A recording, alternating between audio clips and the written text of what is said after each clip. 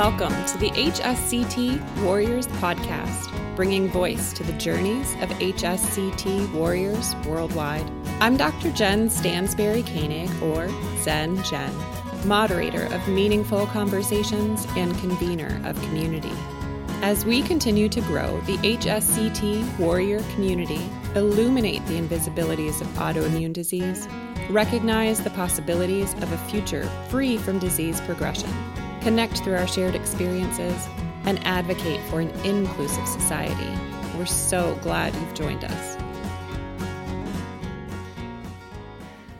I'm excited to welcome Denise back to the podcast for a follow-up interview. You just finished your 2-year follow-up, right? I did. I went to Chicago in September. And so happy 2-year anniversary, first of all. I mean, happy birthday. Thank you.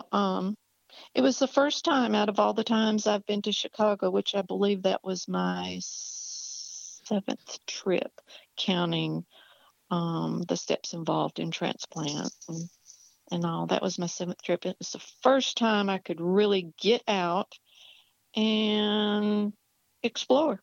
Yeah. First time to the Naval Pier, first time to the Magnificent Mile, did some shopping. A real good friend went with me, and who's she's a nurse, and she just, she totally understands if I get tired, if, I need to take a break, whatever. So she was the perfect person to take off and explore with. So was it fun exploring the city? It really was, and it made me kind of sad because I thought, this might be my last visit due to, the issue with Dr. Burton, his sabbatical. Sure. Even though the neurologist, and I can't ever say his name right, so I call him Dr. Babb. Sure. Even though Dr. Babb said, if you have any problems, all you have to do is, call me. And if I feel like Dr. Burt needs to be consulted, I'll be talking to him about it too. Well, that's helpful to know that you have that follow-up care. Well, I think that's what everyone is being told. If you have any issues, call Dr. Babb. If he feels like Dr. Burt needs to be consulted, he'll get in touch with him, and they'll put their heads together and come up with a solution. So that's helpful. I was treated off study. Were you on? Yes, I was off study too. And the reason why I was off study is because I exceeded the age limit. Oh, that's right. Well, yeah. Why don't you remind us what led you to pursue HSCT? A lot of things. I think a lot of it was the fact that I wanted a chance. I know I didn't have a guarantee, but I wanted a chance to be active again. Just the least little bit more active I could be would have just been a great trade-off. And I still had a bucket list. There's still things I wanted to do, places I wanted to go. And even though I was 65 years old when I went to see Dr. Burt, I didn't feel like my life was over. Sure. Even though I had been hit, with this rare 1 in a million disease, I felt like I was, with the MS, people can tell better by their symptoms, I think, when they're in the early stages. I don't know for sure if I was in my early stages, because I can look back over many years, probably 20, 30 years, when weird things happened. And I just blew them off because I just didn't think anything about it. It didn't last. But still, I had very mild symptoms of stiff person syndrome, but very distinct symptoms. So I was like progressing, and I just thought, I don't want to be in a nursing home in a couple of years. I Sure. still want to get out there and live my life. So that was my biggest motivator. And of course, wanting to spend time with my grandson, who at the time was going through a lot of issues with drugs. And he and I had just had so many adventures outdoors. And I was hoping that he would be able to recover and we could pick up where we left off. And he was just kind of like my buddy for outdoor stuff. He was always game, for an adventure. So, and of course, I guess when you interviewed me, which was a year ago, this past August, Yeah, around then, yeah. September. Yeah. So that was August of 2018, and he overdosed and died in March of I'm so sorry. 2019. So, but that was one of my motivators too, is he was only 20 years old, and I just wanted to spend more time with him. And he seemed to be on the road to recovery, even though he had been through rehab several times, but he seemed to be on the road to recovery. And I was so looking forward to that too. That's so tough. So my motivator was basically life. I wanted to live longer because there were things I wanted to do, people I wanted to be with, and places I wanted to go. Sure. And so now, even 2 years post, how have things changed for you? Definitely the roller coaster I still feel the roller coaster. I have felt pretty good the last few weeks, and it's because my thyroid has my hypothyroid condition has improved immensely, and my symptoms from that, I just didn't have any energy, and I was really concerned about whether or not I was coming out of remission, because my lack of energy and my achy joints, and it was like all coming back to me, and I was like, oh no, and I happened to go to my primary care doctor, and she did some blood work, and I believe your hypothyroid is supposed to be between 2.3 and 5.5 or something or another like that. And when we got my results back, my thyroid was 183. Oh, my goodness. She said, no wonder you feel so bad. Right. And I was going to physical therapy, and I could barely make it to physical therapy. And my physical therapist was going, you need to eat more protein. You're not eating enough protein, and you're working out pretty hard when you're going to physical therapy. So when you leave here, go home and eat some protein. Let's see what that does for you. And I was like, oh, yeah, that'll do it. Well, it didn't do it. I mean, I was drinking protein shakes, and I'm not a big meat eater, but I was eating more meat, and it didn't do any good. So I knew there was something else going on. And of course, in the back of my mind was, oh my gosh, please don't tell me. Right. Right. I'm coming out of remission. So when I went to my primary, and like I said, she did some tests, and just, your basic tests, which included a TSH. And yeah, it came back sky high. And she said, that's your problem.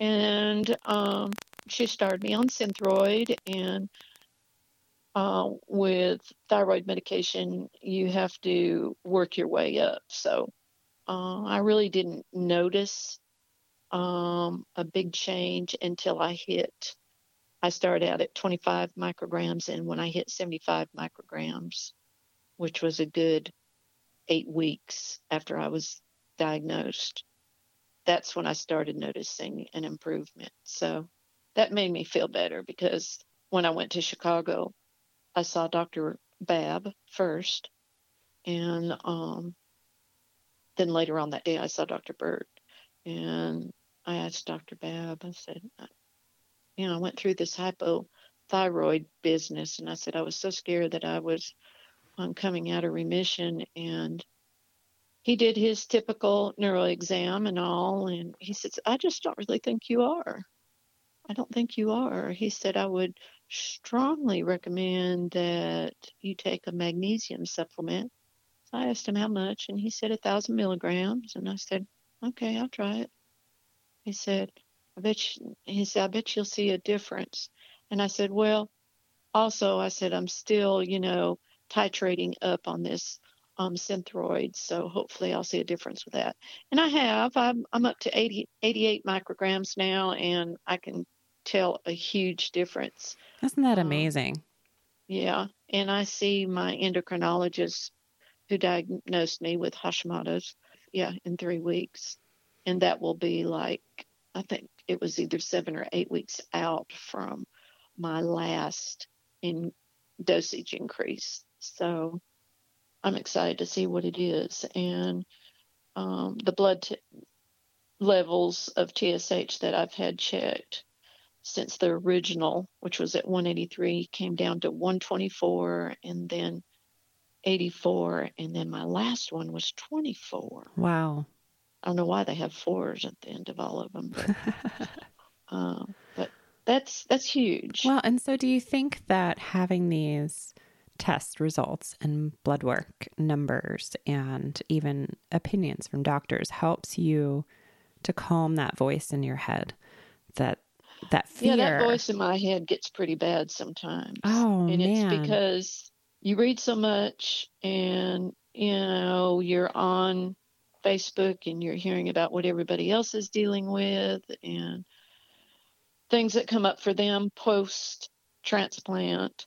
And I don't sit around and worry about it, but at the same time, I'm cognizant of it, and I want to be able to recognize it if something happens to me. So Sure. I knew something was wrong when I was going to physical therapy, and it was all I could do to make it to physical therapy. And of course, my worst scenario that I thought of was that I was coming out of remission. So, when I found out it was my thyroid, I thought, I can live with this. No joke. It's hard to calm that voice, though. Oh, it is. And it's because you know too much, and you read, like I said, you read about it, what everybody else is dealing with. So, for me, I think it's more about getting too caught up and too busy and too run down, right? And not finding time to take care the way I should. I think it can be the opposite too when you have too much time on your hands. Oh, yeah, which there I you go. usually go, I flip-flop a lot.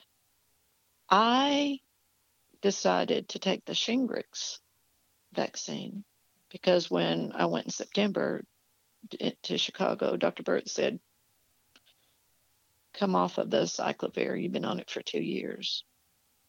And I was like, are you sure? And he said, yeah, come off of it. And I said, so should I get the Shingrix vaccine? He said, it's up to you. And I said, wait a minute. I've heard where you've told people not to get any immunizations. I said, which I was one of the lucky ones, and I kept most of mine. I said, but, a month after I came off of a Cyclovir last year, shingles popped up on my face. Yeah. And, you told me to get back on it and to stay on it until I came back from my second year checkup. So he said, come off of the Cyclovir. And he said, it's up to you if you want to try the Shingrix. So I debated and debated and debated. And I just decided to do it. Just the little voice in my head. That's the beauty of getting older, is you listen to that voice more and more. And most of the time it's right. It's because you've been down that road. I have no plans on getting the flu vaccine just because that's my gut feeling.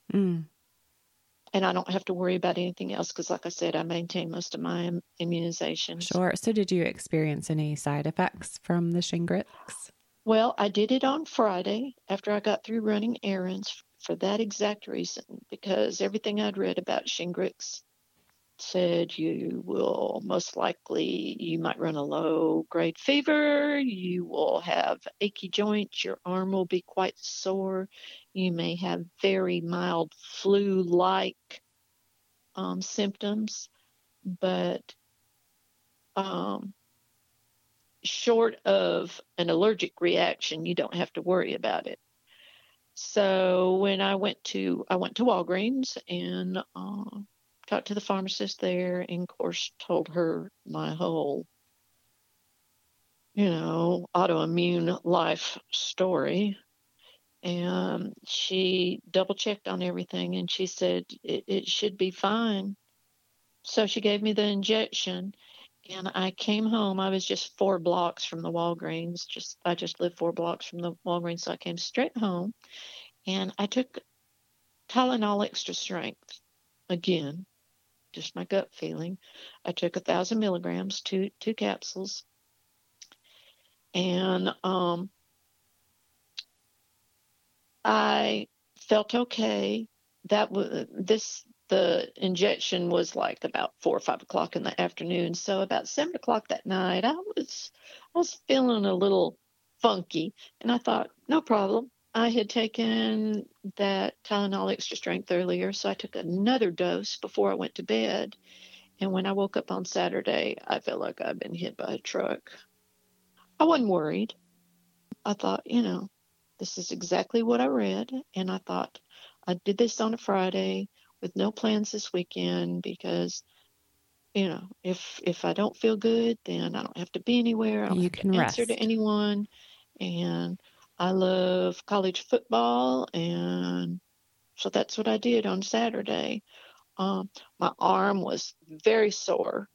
Could I had to really work at using it, but it was pretty sore. I didn't take any more Tylenol extra strength. That was my last dose, was on Saturday morning, and watched my football games and ordered a pizza. And I was just a slug all day, and I had some joint pain, and I just let it run its course. And Sunday morning, I woke up and I was like, whoa, I'm a lot better today. Oh, that's good. So I went to Walmart yesterday, didn't have a problem. And today I feel absolutely normal. Wonderful. So, of course, Shingrix involves 2 doses. The live shingles vaccine that first came out was just 1 dose. Shingrix is 2. And you get the second dosage between 2 and 6 months after your first one. You can space it out a bit. Well, due to insurance, because I've already satisfied my deductible and all, I'm planning on getting it like December 28th, 29th, something like that. There you go. And that'll be about 2.5 months out. And from what I've read, the second dose is not any different than the first one. You probably experience the same symptoms. So I'll be ready for that. And like I said, I feel, I got the shot on Friday and here it is Monday and I feel completely normal. So I'll get my second dosage before the end of the year because, like I said, I've satisfied my deductible. So, you got to start all over. Bless you. Oh, thank you. I've been fighting a head cold the last couple days.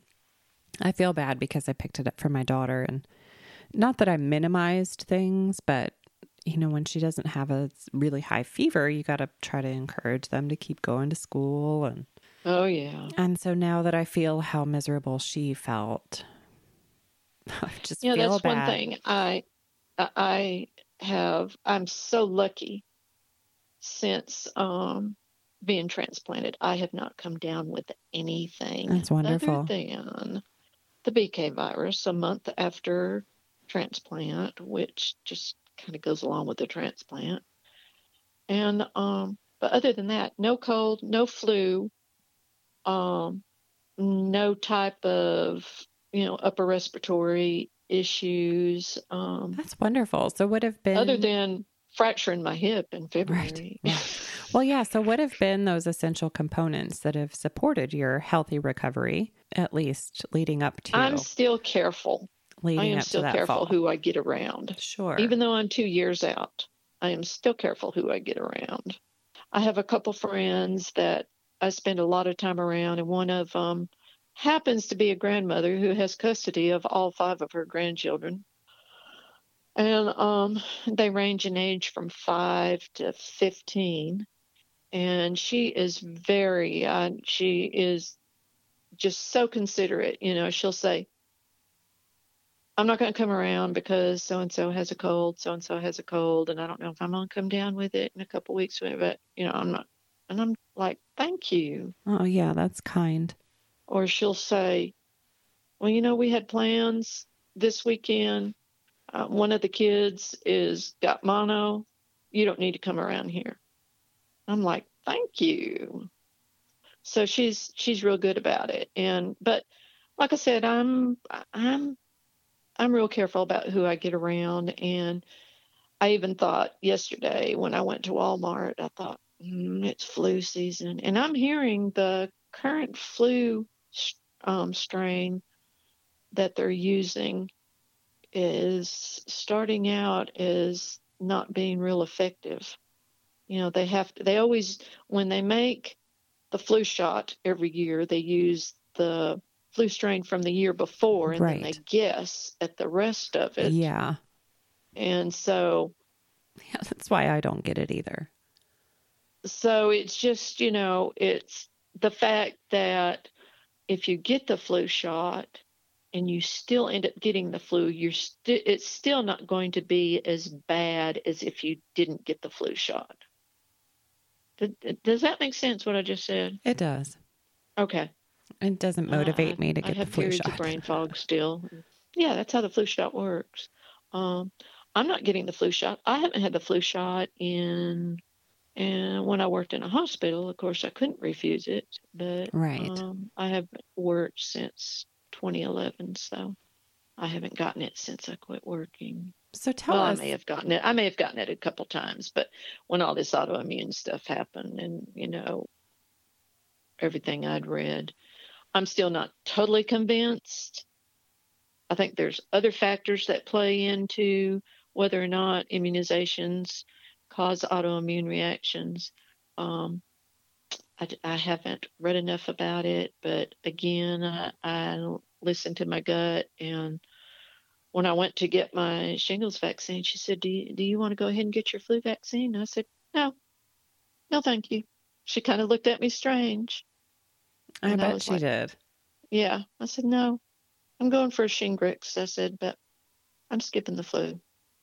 So, yeah, I brought up that I fractured my hip in February. Yeah, tell us about that. That was not fun, and that was just a freaky thing. I was doing so well in January that I decided to take a trip and visit some friends and ex-coworkers, and had it all arranged for 6 weeks of getting away from the snow of North Carolina. Not that I don't like it. Felt like I just felt like traveling. So got everything arranged and planned on a 6-week trip to visit friends. And uh, I was staying at a friend's house, and I took my dog out for the last time at night to do his business. And I was using a cane, and I'd graduated from a walker to a cane, from a rollator to a cane, and was doing real well. In fact, I only used the cane outside at the time and didn't have to use the cane in the house. And so dog did its business, and I had to walk down a long concrete driveway, and I made a turn that just kind of threw me off balance a little bit, the least little bit. But what really messed me up is I tried to recover from staggering a little bit, and I failed at recovering. Mm. I just went crash down on my right side, and I knew, even though it didn't hurt when I fell, I know that sounds crazy, but I knew when I tried to move, I knew it was my hip. Oh, gosh. And then I tried putting my right arm down to brace myself when I tried moving, and I realized my wrist was broke. Ugh. So And you're in the dark in an it unfamiliar was place. just getting dark. It was just getting dark. And the really freaky thing about it is the neighborhood I was in, I was staying at a friend's house who also had a house on the lake, and she happened to be at the lake that day, and I was staying at her house, and there was a cop that had pulled someone over on the street, and I had seen the blue light before I went outside to take the dog, and I thought, oh, somebody's getting a ticket. Well, when I fell down, I knew that time of the evening, as spaced out as the houses were, that I'd be laying out there yelling all night for help. So when I saw that cop wrap up giving a ticket to this unfortunate person, Right. I thought, if I don't grab him, that's my only chance right there is grabbing him. So this is the funny part. Oh, my gosh. This is the funny part. I thought, I've got to yell at him. I said, help, I've fallen and I can't get up. And he didn't hear me, and I had Oh, to no. he didn't I had to say it louder, and he Oh. was getting in his patrol car, and I said, help me, please, don't get in your car, help me. And he said, I can hear you, but I can't see you, because by then it wasn't dusk, it was pretty dark. He said, I'm getting my flashlight, I'll find you. Oh, wow.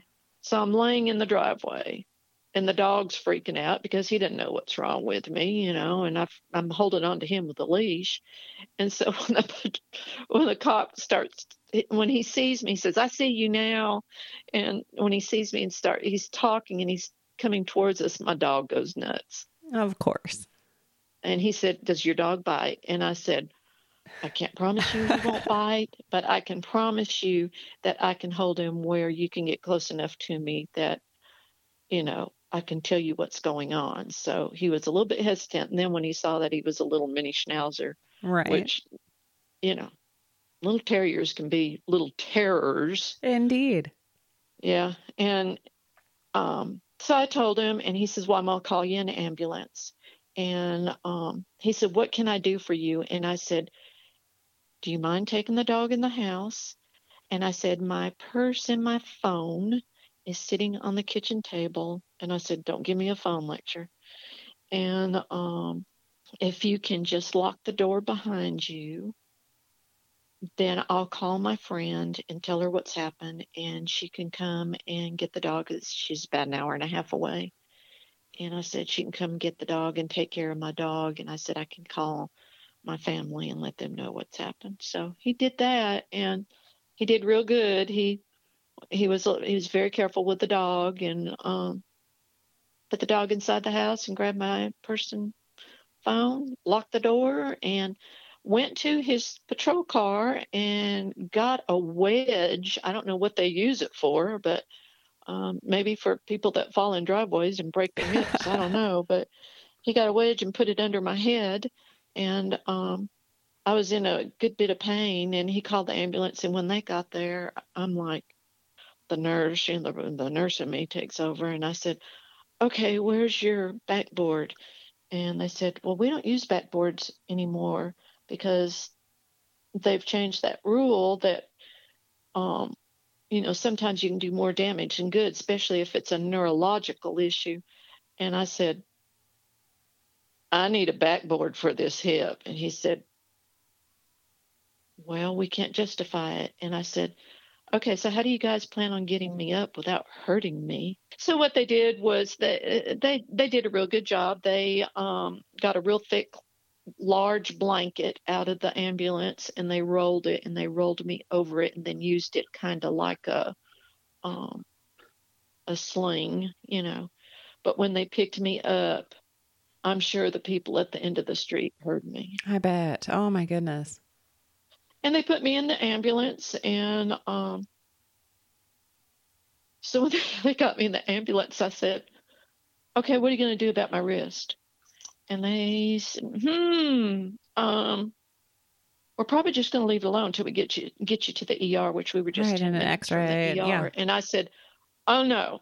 I said, you're going to stabilize this somewhere because somehow, some way you're going to stabilize this. And I get to looking in their cabinet, and I said, you've got an ace bandage in there, and I see a couple other things you could use. I said, get that 4-inch ace bandage. And I said, let's wrap and stabilize this wrist. And he looked at me real funny, and I said, get it. And he got it, and we wrapped it up, and it made it so much better because actually since it was my right wrist and my right hip, I was having to kind of use that broken wrist to stabilize my leg too, which I had my leg flexed. It was the only way I could hold it and not be in pain. I'll never forget when we got off the interstate that led to the hospital. It was one of those exits that was a complete circle. They made that circle. I was like rolling over. They had me strapped down and everything, on the stretcher and all, but still I felt that, and that was a little bit painful. And so they take me into the emergency room, and it was a crazy wild circus in the emergency room. It was a medical center, a teaching hospital, so they're notorious for being crazy places. And as they're rolling me down the hall, one of the nurses was telling them which area to take me to. And as soon as they rolled me in, there was a nurse that walked up to me, and I said, I want a Foley catheter, and I want something for pain. And I said, I am prone to blood clots. You better give me a blood thinner starting right now. And they're looking at me like, who are you? Yeah. And the doctor came in. She says, what else can we do for you? I said, give me something for pain, because I know you guys are fixing to send me to X-ray. And I said, I'm going to be like screaming the whole time. Yeah. I can't imagine, even just being rolled around for the X-ray. Oh, yeah, even the rolling around. So, yeah, they did everything I told them to do, and they did great. And teachers can be learners. She gave me morphine, and I was so glad, because when they did take me to X-ray, I barely remember it. It wasn't that bad, and it was IV, so it took effect immediately. And so, how soon did they operate? Since it's a teaching hospital, you see residents to begin with. And the orthopedic resident came around, and he explained to me, he said, you're going to have surgery. And he said, at your age, he said, most of these hip replacements only last 10 years. He said, so you would have the option of having a partial or a full replacement. I said, well, give me the pros and cons of both. He said, I'm not going to give you pros and cons. I'm going to give you my, based on my experience, what I think you should have. He said, I think you should get a full replacement. And I said, so that involves a full incision versus with a partial hip replacement. They do an anterior approach, which means they kind of go through your groin. He said, no, we're going to cut you from, the side of your leg all the way through your gluteus maximus. And I'm like going, God. And they did. I got like about an 8-inch scar in my right butt cheek. Still doesn't look right. And it's been 8 months. And so how's recovery from that been going? What they didn't consider, especially physical therapy, which was in-hospital physical therapy. I spent 3 weeks in the hospital in their physical therapy portion. And I couldn't get him to understand how stiff person syndrome, which is, based on antibodies that attack your muscles, that my quadriceps were very, very weak just from stiff person syndrome. They didn't get it. They didn't understand it. They didn't want to do their homework either.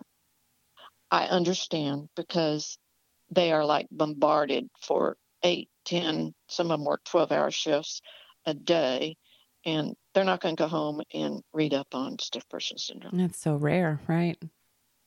So they didn't understand that my muscles in my legs had been damaged from stiff person syndrome. So when they started PT on me, they got very aggravated with me because they felt like I wasn't progressing like I should. And I kept telling them why I thought I wasn't progressing. And it was because of my stiff persons.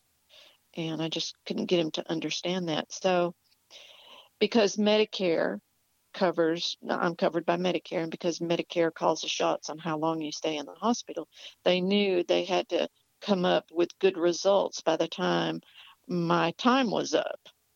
Because like I said, Medicare says, right, she only needs to be in there for 3 weeks. We've decided you can be done. Yeah. So my first week, I didn't do well in physical therapy at all. I did so bad that at the end of that first week, my physical therapist wanted a consult from the cognitive therapy department. And I did not know this until I was back in my room, and the cognitive therapist comes in and she says, "Hi, I forget her name, so-and-so." And she says, "We've gotten a consult to put you through some testing." And I'm like, "Oh, what for?" And she explained everything. And I thought, I didn't think it. I said it to her. I said, "That's what they do to dementia patients, Alzheimer's patients." She said, "You're right." I said, "Well, that's not my problem." And she said, "Well, your physical therapist feels like you're having a hard time grasping what you need to do to get over this hump."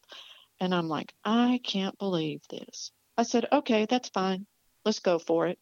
And she told me, "Well, it's not right now." She said, "They'll bring you to my office because I have things in my office that, little things that you have to do." And I said, "That's fine. Okay." So I went and I passed with, Of course. I did just fine. And she said, there's nothing wrong with you." I said, "Well, that's good." I didn't say anything to my physical therapist about it, but I decided that weekend, after my first week of physical therapy, that I would make an effort to push myself a little bit further in the room when a nurse was in the room, because I have a big rule is don't get up before you call. So I pushed myself a little bit more, and I realized that a lot of my issues, and I was kind of surprised that they didn't talk to me about this, was just my paranoia of falling again. Sure. I was just being very, very, very careful because I was afraid of falling again.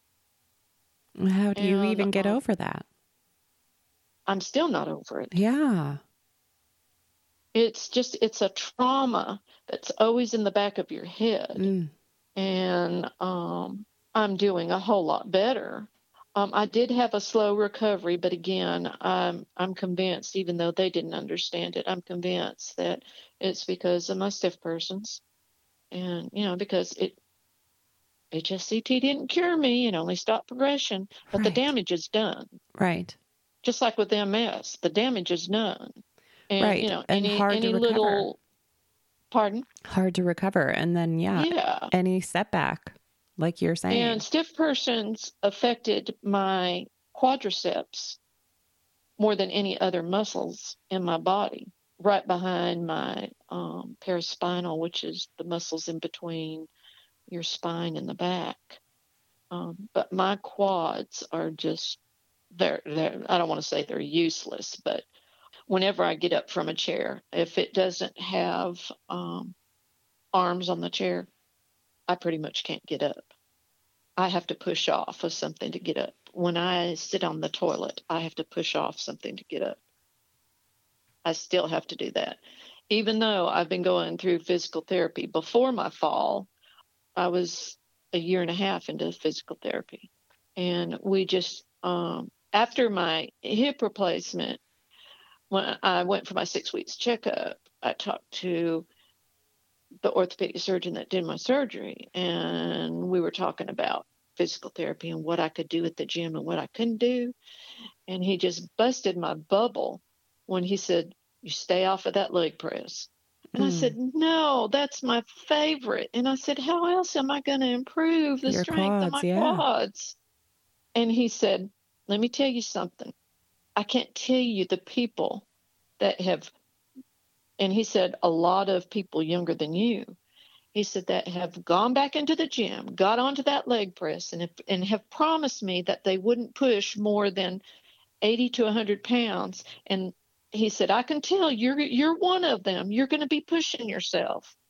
And he said, "I'll tell you right now," he said, "that hip will pop right out and you'll be right back here." Ouch. And I'm like, "Okay." Yeah, that's a good reason. I said, "But that's my favorite machine." I said, it builds my confidence up so much. And before I broke my hip, I was up to 140 pounds, which is not a lot for probably most guys. But for me, I started out at 60 and I was up to 140 pounds. And I was feeling, my quads getting stronger. And so this hip business it literally threw me back recovery wise from transplant, I'd say close to a year. Sure. That's so frustrating. Yeah. At least I'm frustrated for you. I'm sorry. I don't know how you feel about it. It was, and right now, I told you that before I fell, I was not using any walking aid in the house, but when I went outside, I'd use a cane. Now I'm using the cane in the house, and I'm still using the rollator outside of the house. You don't want to go through this again. Well, I'm paranoid. Yeah. I can drive like a maniac. I don't have a problem driving. Sure. It's very different from walking. It is. It really, truly is. Thank God I can drive, but I'm just, you're constantly, when something happens like that, you're constantly looking at the ground at what's going to trip you up because you just can't afford it. I can't afford to go through all that again.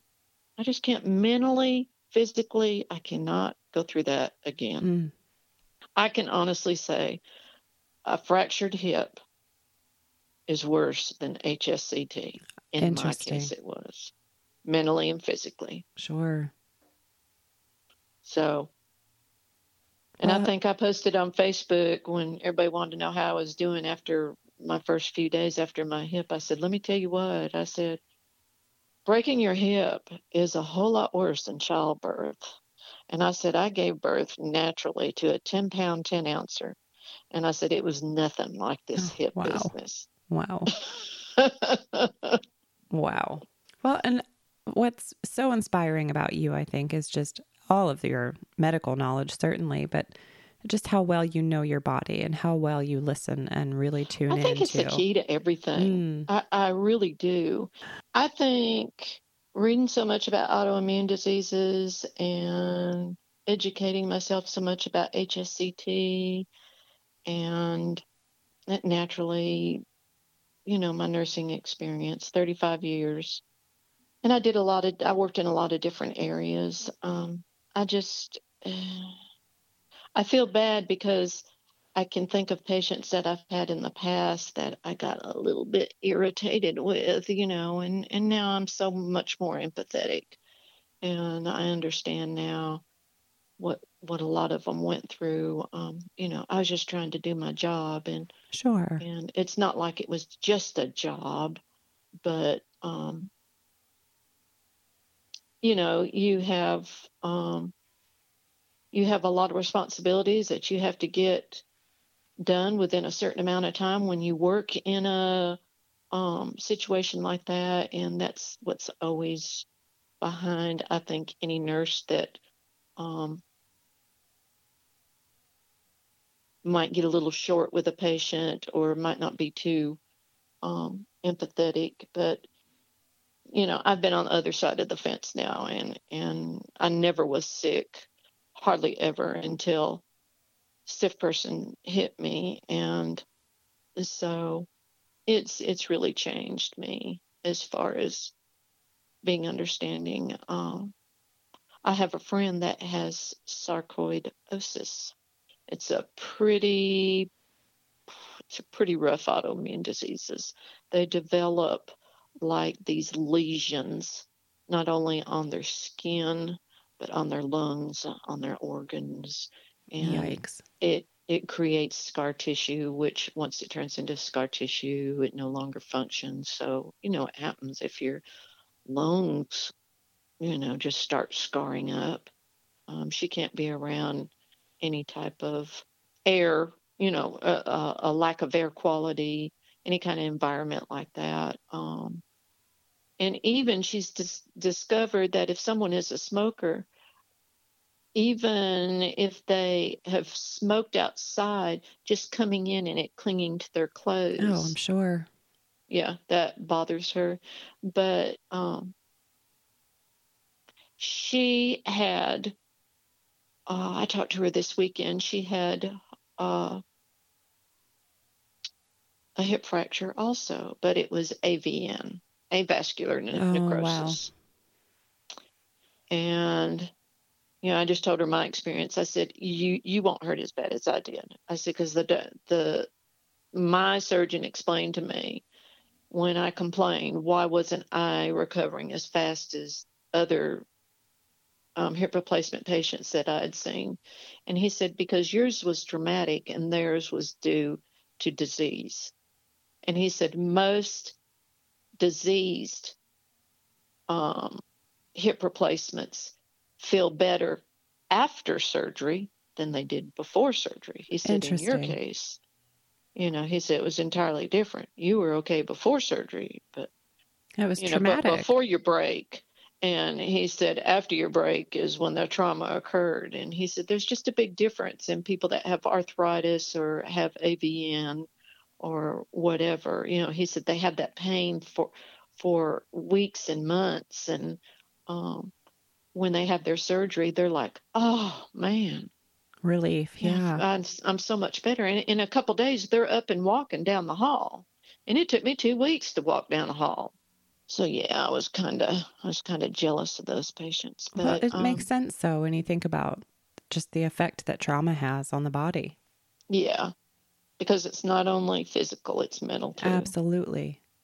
And I was talking with this friend, and I was telling her, I said, mentally it's gonna bother you too, because I said, I'm sure you're like me. You're thinking, it's bad enough having an autoimmune disease, and then you got to deal with this too. So, and of course, when I was recovering, I was very concerned from a mental standpoint, if that would affect me, and possibly cause me to go into remission, come out of remission. I'm sorry. I just tried to be real careful and do my exercises, and my recovery was slower than it should be. But at 5 weeks post hip replacement, I drove from North Carolina to Alabama. Don't ask me how I did it. I couldn't get out of the car when I got there. I bet. Oh my goodness. They had to help me. I could barely walk. Stiffness. I'm laughing about it because I'm just so hard-headed, That's just yeah. I mean, that's stiffness at a different level.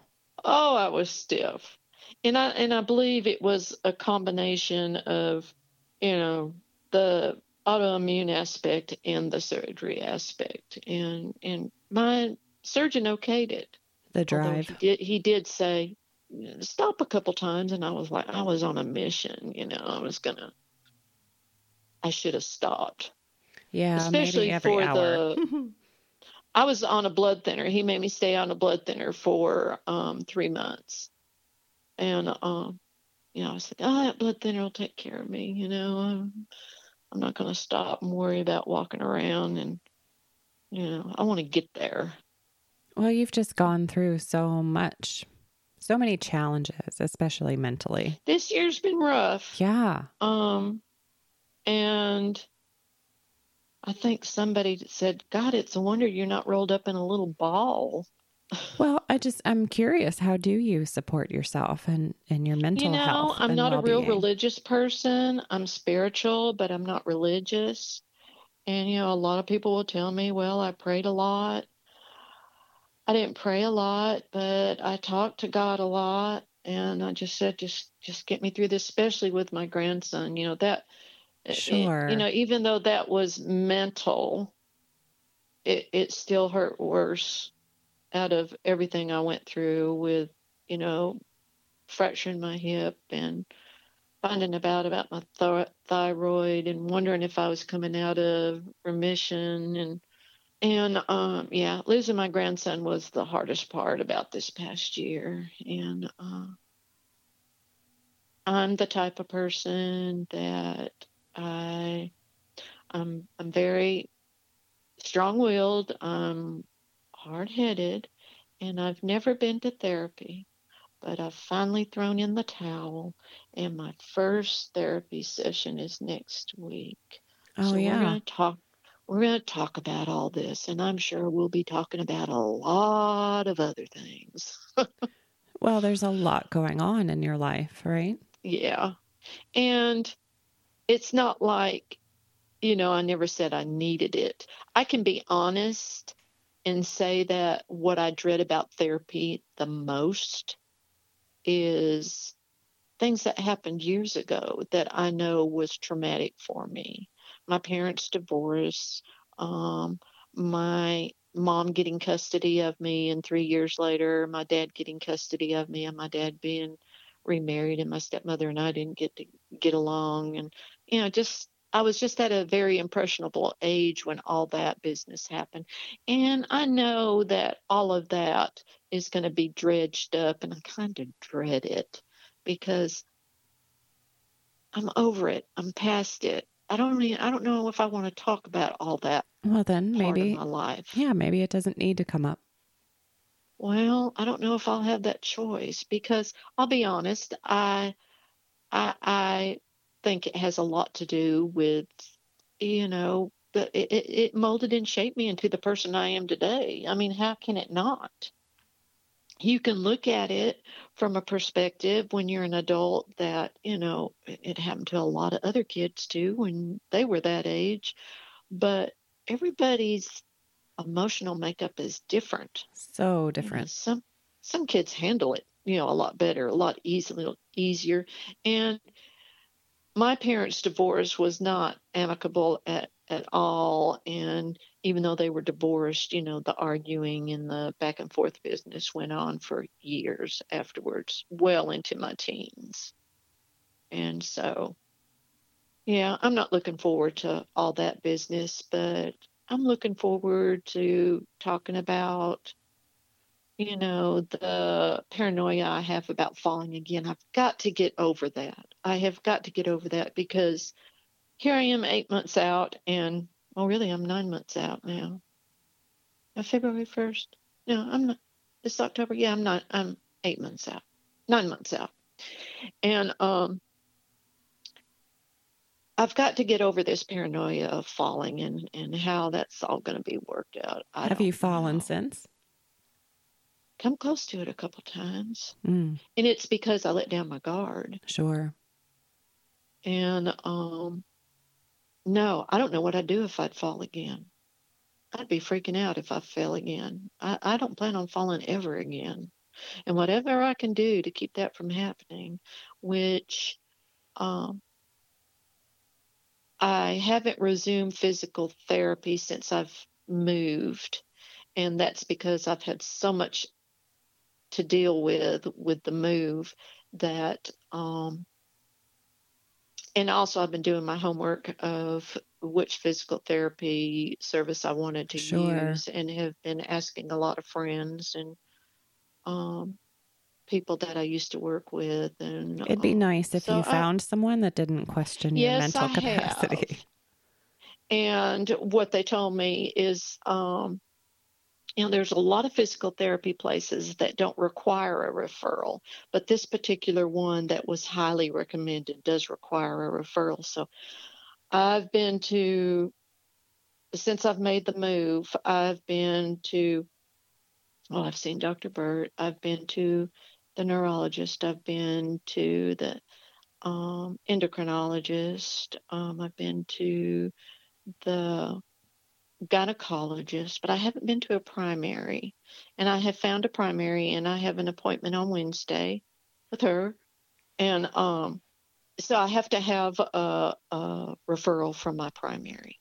So as soon as I get that, and I imagine I'll probably start next week. And from what I understand, this particular physical therapy place, they approach physical therapy a little bit different, in a positive way, unlike what I'm used to. And they definitely believe in the mind body connection and in neuroplasticity. So it's going to be interesting. And like I said, that's going to start next week. Yeah, I hope they So are very supportive of you in this. So physical therapy next week, and also next week starts mental health therapy.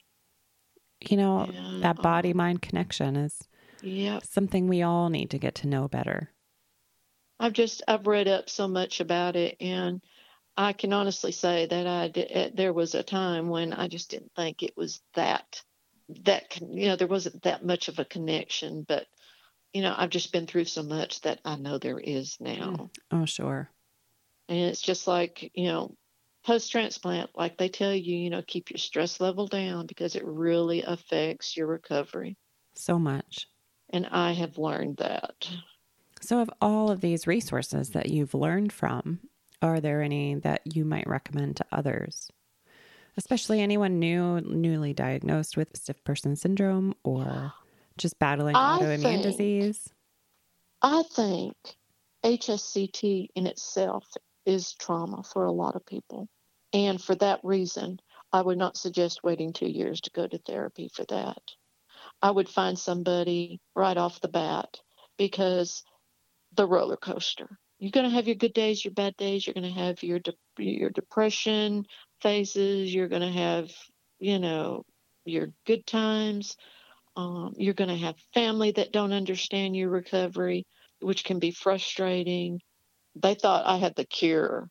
And why wasn't I just, out jumping rope?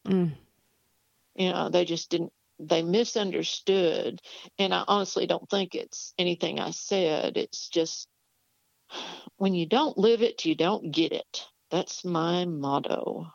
I say that to so many people when, they ask me, how you doing? Well, this, that, and the other. I thought you were cured. And I'm like, no, it wasn't a cure. It stopped the progression. And, I have a chance to gain back a lot of things. It's going to be a lot of hard work, but I have a chance to gain back. And I said, granted, my age will have a lot to do with it. And I truly believe in that. And I don't let it stand in my way. I mean, I just turned 68 in September. And I don't let it stand in my way. But realistically, I know my age it greatly affects my recovery. Because, you see a lot younger people in their 20s and 30s and 40s who have been through transplant, and the recovery seems to be easier. So, I have aches and pains, and I honestly don't think it's so much the roller coaster as I just think my bones. I was just so active, in my 20s, 30s, 40s, and 50s. And plus, I worked on my feet all my life. You know, Sure. people don't realize it, but there's concrete underneath those hospital floors. Right. And so my body's had a lot of wear and tear, and I really think that plays a big part too. Sure. So last time But yeah, that's it. That's the biggest thing I think I would recommend. Hindsight being 2020 is, even though you think you don't need it, talk to somebody. Talk to a therapist, a mental health person, and because you will have days that you need to talk to somebody. And unfortunately, a family member is not going to understand. Even a good friend's not going to understand. And you need a professional, an unbiased person to really give you, you know, some tools to work with. There you go. Yeah. Tools. Mental health tools. Well, because it is so easy to have a depressed day and let that negative narrative just ruminate in your mind. Yes, rumination. I have bad rumination at night when I go to bed. I had to go through they call it not a sleep disorder, but a sleep, like the sleep study. Mm-hmm. And the doctor that went over my results afterwards, this was before transplant, I went through a sleep study, and the doctor I talked to, he was saying, what keeps you from going to sleep at night? And I said, I play out my whole life in my mind every night when I go to bed. He said, that's rumination. And I said, I do. I said, I replay it. I said, what if I'd done this? What if I'd done that? Well, maybe if I do this next time. And what about so-and-so and so-and-so that I'm, this person, that person that maybe I don't have a good relationship with? What can I do to make this better? I just go over and over and over. And he said, the best thing you can do, he said, which I didn't agree with him, but he said, write it all down before you go to bed. All your worries, write all your worries down on a piece of paper so that when you go to bed, you don't have to think about it. In the morning, you can deal with it. Ha, ha, ha. It didn't work for me. No, it didn't. Writing them all down did not work for me. What worked for me was my own little trick that I did. And it's kind of like counting sheep, I think. I would go to bed and I would do breathing relaxation exercises. And I'd breathe in, through my nose as deep as I could, and I'd blow out like I was blowing out a candle. And when I would blow out, I'd say, sleep.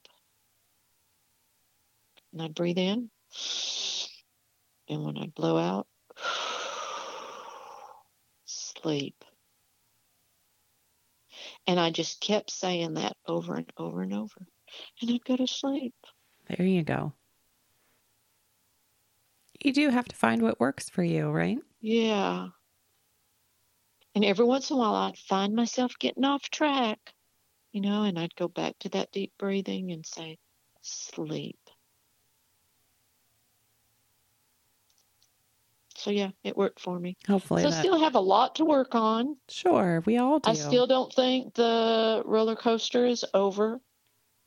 I've had something jump in front of my roller coaster. I've had several things jump in front of my roller coaster. But even though neurologist told me that this hip business kind of threw me back a whole year as far as my physical improvement, I accepted that, and I knew that was no surprise. I mean, I could tell that it threw me back. So that's my goal for the next year, and I haven't decided if I'm going back to Chicago with Dr. Burt being gone. I really like Dr. Help me say it. Balabanov? I think it's Balabanov, but I'm not sure. Balabanov. I just call him Dr. Bab. I don't say Dr. B because a lot of people call Dr. Burt Dr. B. Right. So I call him Dr. Bab. Yeah, I'm not positive. And I may go see him. I just figure I'll know within the next few months if I need to go see him. And at the same time, I know I don't need to wait too long because, like everybody else, he's booked out. Sure. So if I do go back to Chicago, I'll go to him, even though I really like my neurologist at Emory, but he's not directly connected to the HSCT, World. Sure. story, even Sure. though he was fully supportive of me getting HSCT. Good. He's just not as tuned in as Dr. Babb would be. Sure. That makes sense. So that's my plan, is to keep on working, keep on trudging along, keep on working towards getting to be the best that I feel like I can be. And if I can get over this paranoia of falling again, I think that'll help me tremendously. Oh, I agree. And I hope that this new type of physical therapy, I hope that helps. So, I know there's few and far between. There are those people that have been transplanted and get through the roller coaster and they pick up life, and yeah, they do have some minor deficits, but they're very they're dealing with it, but it definitely changed their life. And then there's us that are in between, and unfortunately there's the non-responders. So I think all of us, we are constantly working towards getting better, even the non-responders. Sure. Living a best life, right? Yeah. So what are you grateful for about your experience with HSCT? What am I grateful for? I'm grateful for the few people that totally understand what I'm going through. And unfortunately, those people happen to have autoimmune diseases themselves. I think that plays a big part in it. I hate that they're affected too, but I'm so grateful for them because we bounce stuff off of each other all the time. I have got like at least 4 or 5 people like that. I'm so grateful for them. It's good to have a community of support. Yeah, and what's really interesting is that only one of them has had transplant. The others have not had a transplant, and they have MS, they have myasthenia gravis, they have sarcoidosis, and stiff persons. Yeah, I've got one friend who has, she's seriously considering transplant, and actually, she's talking to Mayo in Rochester. And she said they didn't tell her no. They said, give us just a little bit more time. That's And awesome. yeah. And I've heard rumors that they're consulting with Dr. Burt. It would be interesting to track or parallel Dr. Burt on his voyage across the country. What I have heard, and it's all secondhand information. Naturally, I didn't hear it from him because he's not going to tell you. Right. But I've heard that he's going to certain hospitals where he's going to be like a consultant while the immunologist at that particular hospital and the neurologist and whoever all is involved are going to be using his protocol and doing their first. And in some cases, it won't be their first, but they'll be performing HSCT with Dr. Burt, kind of like supervising, or not so much supervising, but just being a consultant.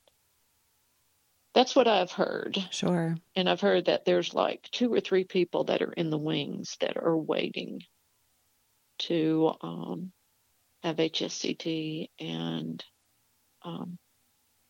one of them has stiff persons. So and I know her real well, so I'm really anxious to see what's going to happen. She's going to Mayo, so hopefully it works out. Yeah. It's going to be interesting. So, for Dr. Burt, it's like not a roller coaster, but it's a whole new, experience for him too. Indeed. I can't help but think that in some teeny tiny place in his brain. He's like, phew, I'm glad to be moving on. Well, it's just He's put so much time and effort and work. Yes. He spent so much of his life. He deserves to be able to get out there and spread this knowledge, spread this experience. And of course, I keep hearing, the more hospitals perform this procedure, the more likely insurance companies are going to pay for it because they're going to get bombarded. And I'm sure that's one of the main goals of his. Possibly. I mean, if anything, he has proven the effectiveness of HSCT, yes. Right? That it should be considered a frontline standard of care for patients with autoimmune disease. Yeah, especially with MS, because he's had the most success with MS. It will definitely be interesting to see what happens over the next year. I agree. And with you, right, in your recovery and all that you're doing to strengthen yourself, it would be so wonderful to check in with you in a year and see where you are 3 years post HSCT. And I hope within a year I'm over this hump that threw me back a year. Next year is going to be interesting. Next year in my life is going to be interesting. Yeah. And I can honestly say that, even though I'm still paranoid about falling, I'm to the point now that my mind's really focused on working even harder, to recover. And that's my plan. I mean, what else can you think about but to get better? Right. And think of things that will contribute to getting better. So, yeah, this next year is going to be interesting. Getting over my falling paranoia, getting back into physical therapy because I've been away from it for a good 5 months, I guess. Yeah, 5 months. And I can tell a difference. So getting physical therapy and starting mental health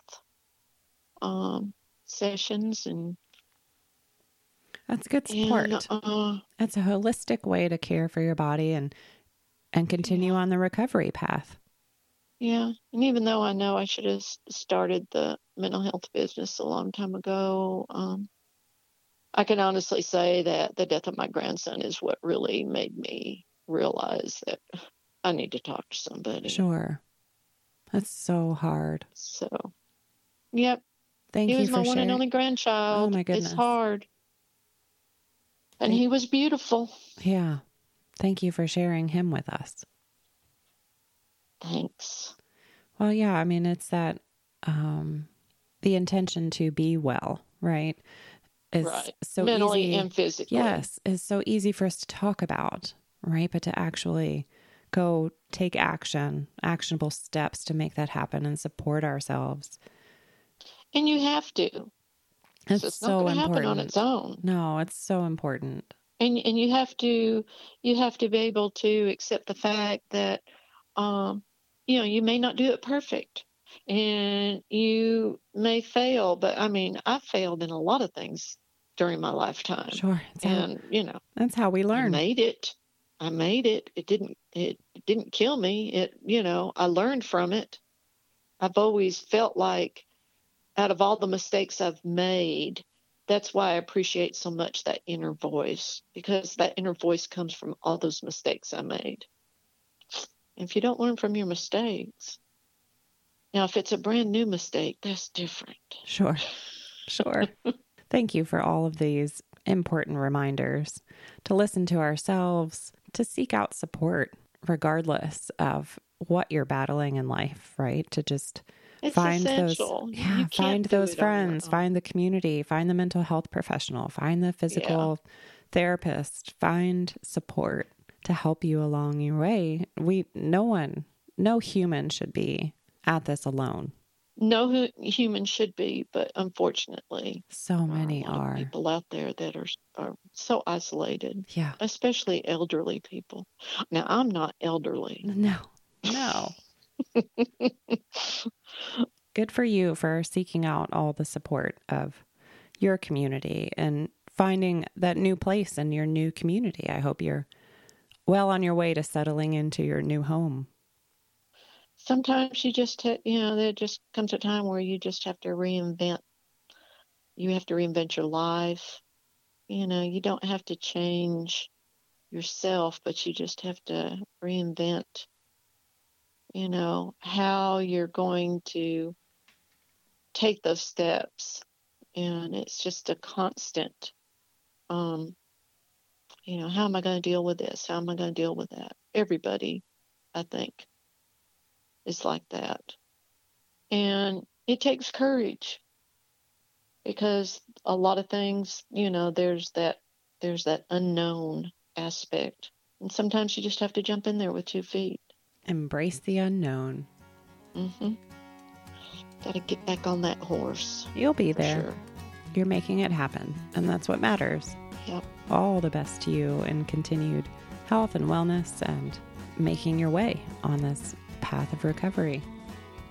Thanks, Jen. Yeah, thank you, Denise.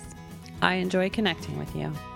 You too. Have a great day. Oh, you enjoy a beautiful rest of the day.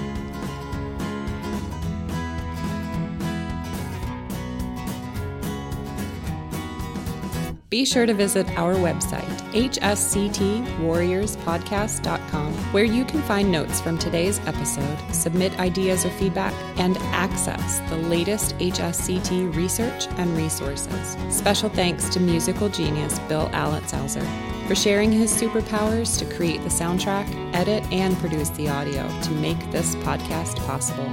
You can find us both when you subscribe on SoundCloud, iTunes, Stitcher, or wherever you find your podcasts.